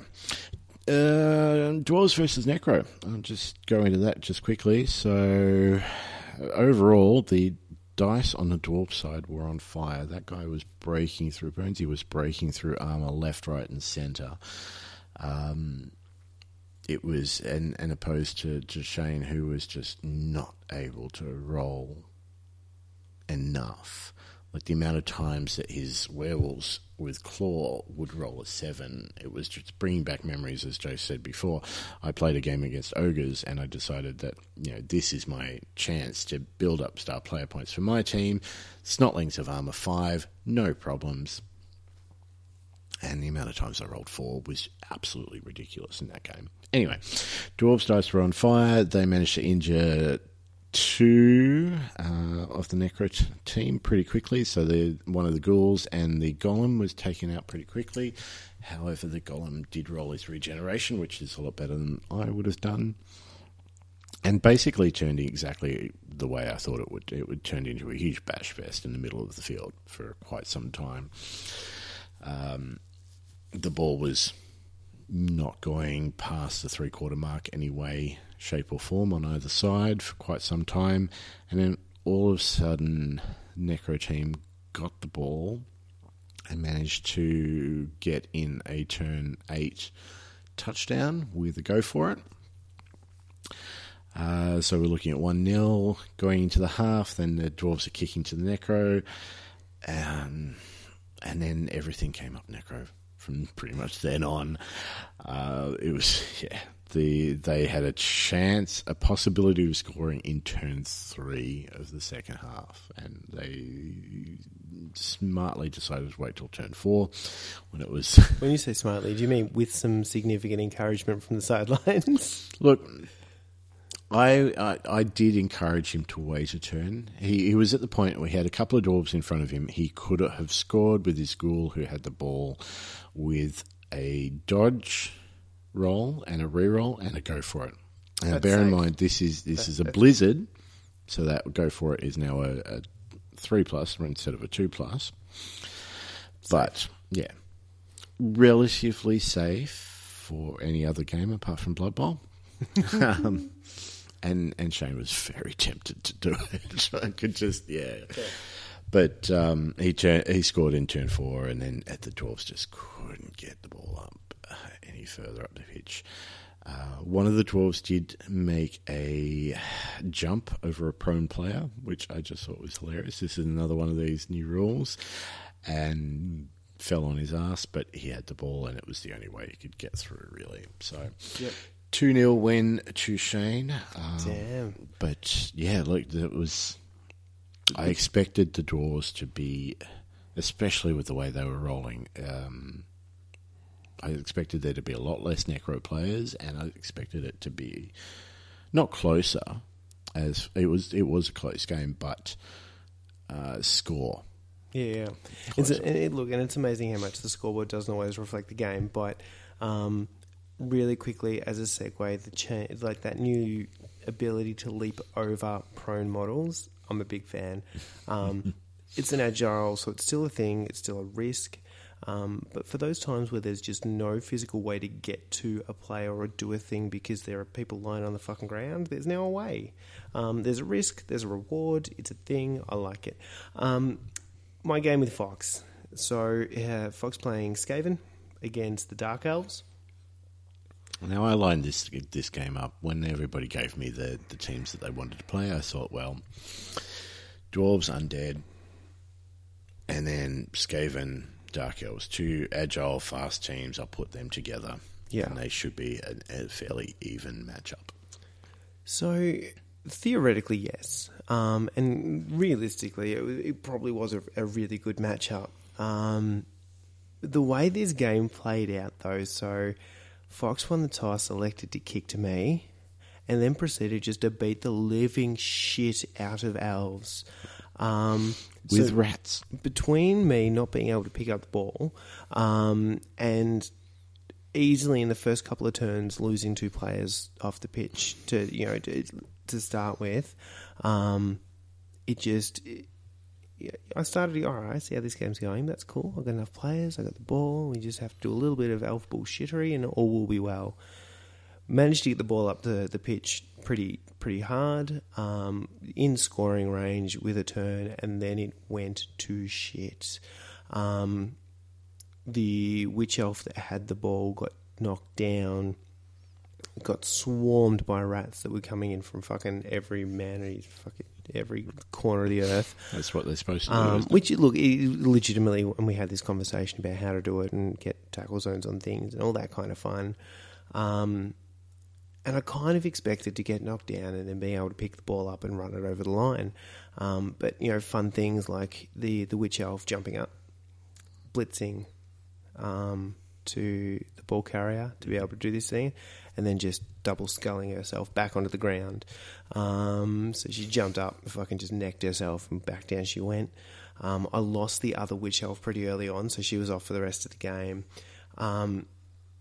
And so it was late, might have even been the last turn of the first half. Fox managed with a 2 for it to get a touchdown. It was one of those, I'm just waiting for this to fail. And he just rolled him, and it happened. And so he was going in, me kicking to him. I had 7 players on the pitch by the second half. He had a full team. This was sub-optimal. And it kind of went downhill from there as I was just didn't have the numbers to fight back. So he fucked around with the ball for fuck knows how long. He just could not pick it up. He couldn't get it. It wasn't happening. But whilst that was not, he was just removing more players from the pitch. So by turn 7 of the second half, I had 2 players left to his full team. You didn't get a single rat off? Oh, the ones that got off got knocked out, and then they came back. So it didn't quite happen as planned. And then there was literally a stage there where he had his thrower and a gutter runner tagging my runner that was up the pitch, trying to actually put some pressure on, and the rest of his team completely surrounding the one other model I had, just fouling, turn after turn, just seeing if they could take him off. And Fox going, I wonder if I can spell my name in players. So, look, it didn't go so well for the Owls. Ended up, I can't even remember, there was a stage at the end where he's like, wait, if I score, you get a turn and you might be able to do something and score. Or I could just not score and then I win the game. So it was like that. Yep. By the end of the game, he's literally holding the ball next to the end zone, just deciding if he wants to do it or not. I remember looking across at one stage and going, wait a minute. Yeah. This game is not looking how I expected it to look. There were a lot of rats, which is, I remember the last time I played rats, and there were not many of mine left on the field by the end of that game. No, they just look, and it's not. I don't at all want to play the dice game. There are a couple of key moments where dice did not go my way. There are a number of key moments where high numbers were rolled for armor and injury, and I at least had 2 deaths in that game, and that 1 in 6, 2 in 16, 1 in 8 chance or something. Yeah, that came up twice. So what's the amount of guys that you had off? Yeah, fair. Actually, it's probably about average. So look, and a lot of it was the good part of it though, playing someone who has never played before, who is going not going, I'm going to do this, and me going, that's a stupid ass idea and this is why. But going, asking really, really clever questions around going, all right, I can see this option, I can see that option. What are the pros and cons that I'm missing? And kind of filling in those blanks. So it was actually a really good conversation around why you would do one thing over another, and not me giving answers, but me sort of going, here's the pros and cons of option A, here's the pros and cons of option B, which choose your own adventure. Yep. And it felt like by the end of it, look, I feel like, and even Fox said, the moment that here's how your assists and your cancellations and your blocks and all that kind of piece works, the second that falls into place and clicks and that light bulb goes off, the game just makes sense. Yep. And I feel like by the end of the game, most of that, he was just kind of waiting for the light bulb to go off and just to go, yes, I get this. We said from the start, that's the bit that you're probably going to have the most Yep. issue with, and as soon as you get that, rest of the game makes total sense. You'll just, the more you play it, the more tactics you'll work out, the better you'll play. And Burnsy was the same on my side. Like, by the time you guys had finished up, we still had, a turn or two left in the other game. You had to run off to get home to do the family stuff. And I sat down and Shane said, okay, well, what I want to do is this. And then Burnsy answered him. And I'm like, cool. Yeah, I'm done. I'm no longer needed. And guess I'll go home. Oh, wait. Burnsy got it, which was great. And especially because he's already seems to be balls deep in it with a human team, a halfling team, and now a dwarf team. And keen to join our league when we start that up again. Yeah. So fucking love it. But look, it was really good. Just to get some games in and roll some dice and play it, do some new players, get some new enthusiasm, get me re-enthused about everything.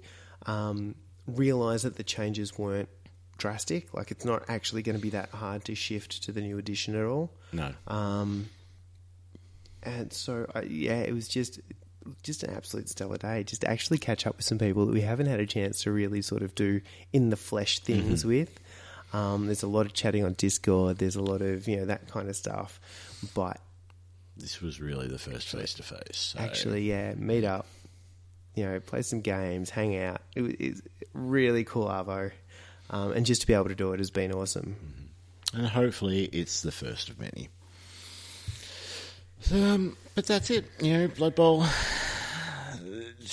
I've always loved this game, and from what I'm seeing so far and everything that I'm getting from the new edition, I don't see that changing. No, it's happy days. The only other thing I want to touch on just really, really quickly is the actual box itself, because we have them now. We've opened them. We've looked at them.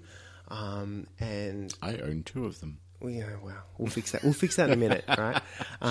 So the deal is, though, so recommended retail price is what, $230? $230. Yeah. So Games Workshop game, we know it's going to come at a little bit of a premium anyway, but let's see if what's in the box is actually justified by that $230 price tag.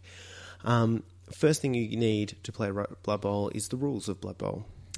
They fortunately come in this box edition in a full hardback, fucking pretty coloured, It's so shiny. It's a very nice book. It's got a little ribbon thing to mark the pages.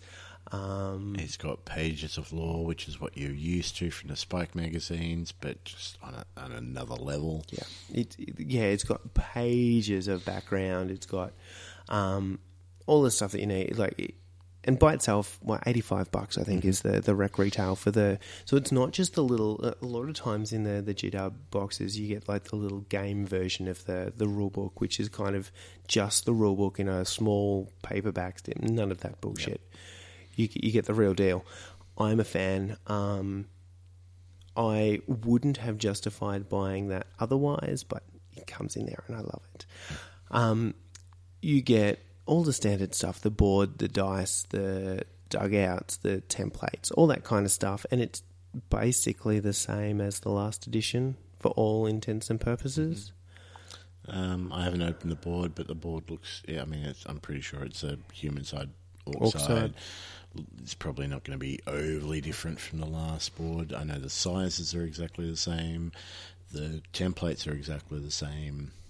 So if you have the old dice. board, you don't need to update it. Like, flat out, it works. Everything. The only real change there is the size of the dugouts, which are smaller, but yeah. Yeah, look, they've taken out the second half turn slot, tracker, and made them even smaller. So when I first saw them, I'm like, oh, I don't know about this. But then looking at the game today, I was like, the old dugouts are very big. No, they do take up a lot of table room, and I mean, we're probably spoilt here playing where we've got ample room to spread out. But I have played on some tables where they're kind of hanging over the edge and you feel a little bit cramped. So, look, it makes sense. And the way it packages up, it all looks very neat. So, look, I don't care. It doesn't make that much of a difference. Then you get a lot of plastic. Yep. We're talking 2 teams. And when we're talking teams, we're talking real teams. So, you know how GW, when they package a team, you generally leave out just enough stuff that you can't have a full team of positions and all the stuff that you need without buying more stuff. They've kind of gone against that logic. So full disclaimer, we have not snipped off bits yet. I spent all night last night obviously going over the rules. We have looked at the sprues, but they're pretty. They are pretty. You have an orc team, you have a human team, which is exactly what you got in the last set, but these are the different teams. So we're talking the pseudo-Bretonnian team and the new Black Orc team. The Black Orc team comes with goblins, it comes with Black Orcs, and it comes with a troll. And then the nobility team again comes with the positions. It comes with an ogre. There are, did I see coach models or referee? There are referees. Models? 2 referee models, an elf and a dwarf, and there are 2 star players. So you get Griff and you get Varagultur as the two star players. So look, that is more than you need to play.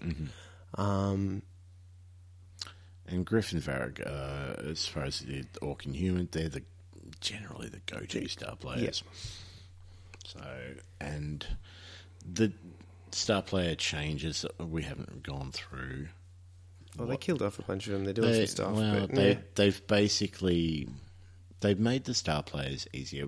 Previously, you might have 1 or 2 games in a league where you've got a decent star player on. And by that stage, the difference in team value is so extreme that the star player will do something, but not necessarily is going to make up what that difference is.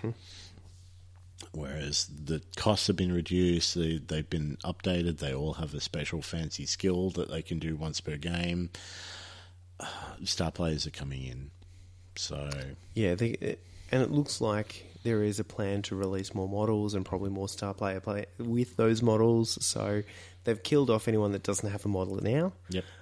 But I would expect to see star player models coming out more and more frequently as this happens. So realistically, it looks like they're, again, making them a viable option. Like, for League play, I don't know that I've ever used a star player, mainly because I don't mind my team being bloated a little bit with value, but also because my logic was always, I don't want to give star player points to someone I'm not keeping. So I don't want them to take away from the things that my players could do and therefore get better than from. So now you drop the cost, you give them a little bit of a special bonus, you make them easier to get. There's more chance that they're going to get considered. Yep. And I think it looks like they're making him a little bit more easily available for other teams too. So, So yeah, 2 full teams, 2 star players, 2 refs, 2 big board. guys, all the board, the templates, the balls, the dice, the full hardback rule cover. So, I mean, realistically, we're breaking this up. The rule book at $85. The boards, if you want and go and buy one of those custom, or not the custom, but the team boards, they're $70 from GW anyway. You buy a team box that you need to buy more than one of because you don't get a full team in. And you've got 2 full teams plus big guys and all the rest in this. Like, it quickly adds up to $230. It's pretty hard to go past the price of the starter box. Like, I feel like this is one of those ones they've crammed the value into. And I feel like you can with a game like Blood Bowl because you don't need a lot of models. Like, if it was $40K and you needed to put 100 models in there, you have to then reduce the rule book and the other stuff that you get. You don't need a shit ton of models for Blood Bowl, so you increase the value by giving the full rule book and the other stuff as well. So it's pretty fucking shiny. It's a nice box. And, you know, this is my 4th starter box that I've gotten. Second ed with the old polystyrene boards. I had 2 of those so we could play 4-player Blood Bowl games. The edition after that, I got the starter box. The edition after that, I just picked up the board second hand. I didn't bother. But the last 2 editions picked up those as well. So yeah, 4th, 5th box. So, I mean, you had to buy it. That was the rules, because you own them all. Look, it is one of those that if you have the current edition, you do not need the box. You could just pick up the rule book, and that would do you. But as I said, and full disclaimer, I am eyeing off those Imperial Human models with a view that they would make a very nice Mordheim warband. So they probably won't make the Blood Bowl pitch. They will make a tabletop at some stage. But then again, I never played either the Orcs or the Humans from the first box either. So, yeah. Played Orcs myself quite a bit. I have never really been a human player, but both of these teams I'm actually considering playing. They have done a really good job on the models. Like, let's just call that out now. So, in summary, the game is still the game. The box is great value. Stop your bitching online. And having games in person with absolute champions and getting people involved in the game and just talking hobby and doing stuff is really fucking sweet. Amen. Blood Bowl, good. Man, I think, that's pretty much it. We could have just said that at the start and you could have not listened to an hour and 50, nearly 2 hours worth of us talking about just the fact that this is a good thing. Nobody's gotten this far anyway. It's fine. So let's wrap it up. You were talking about a GW competition, painting comp. Yes. What is the prerequisite for that? Is it any model?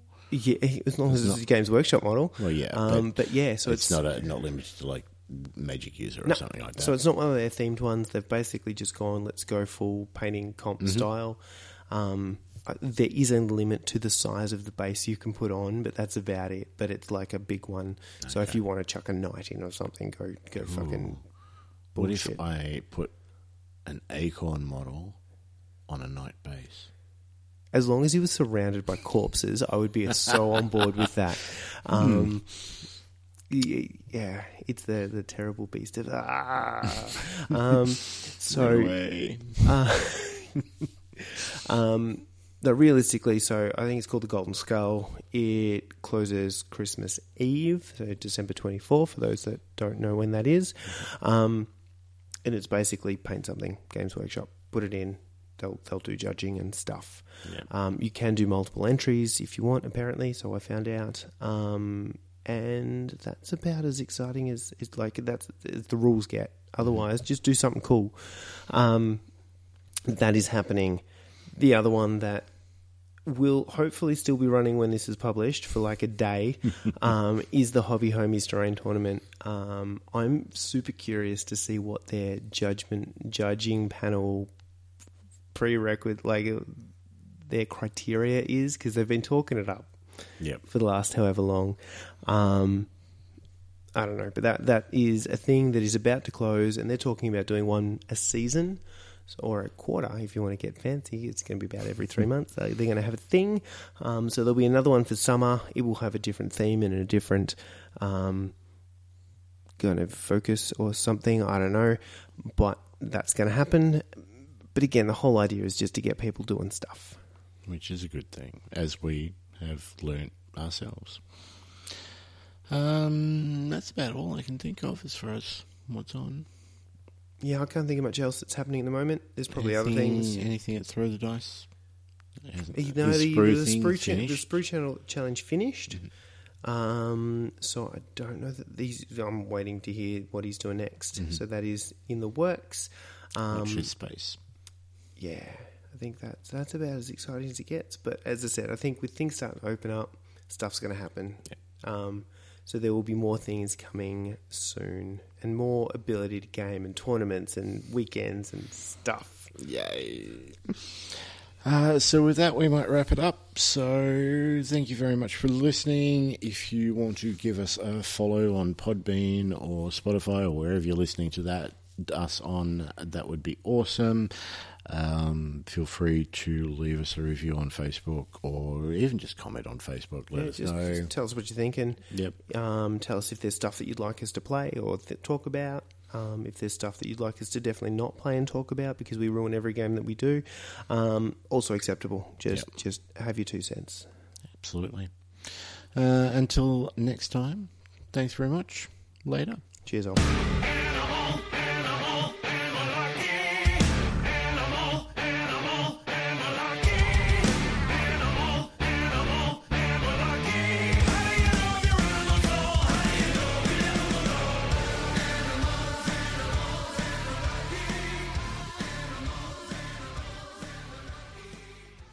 I like big butts and canala.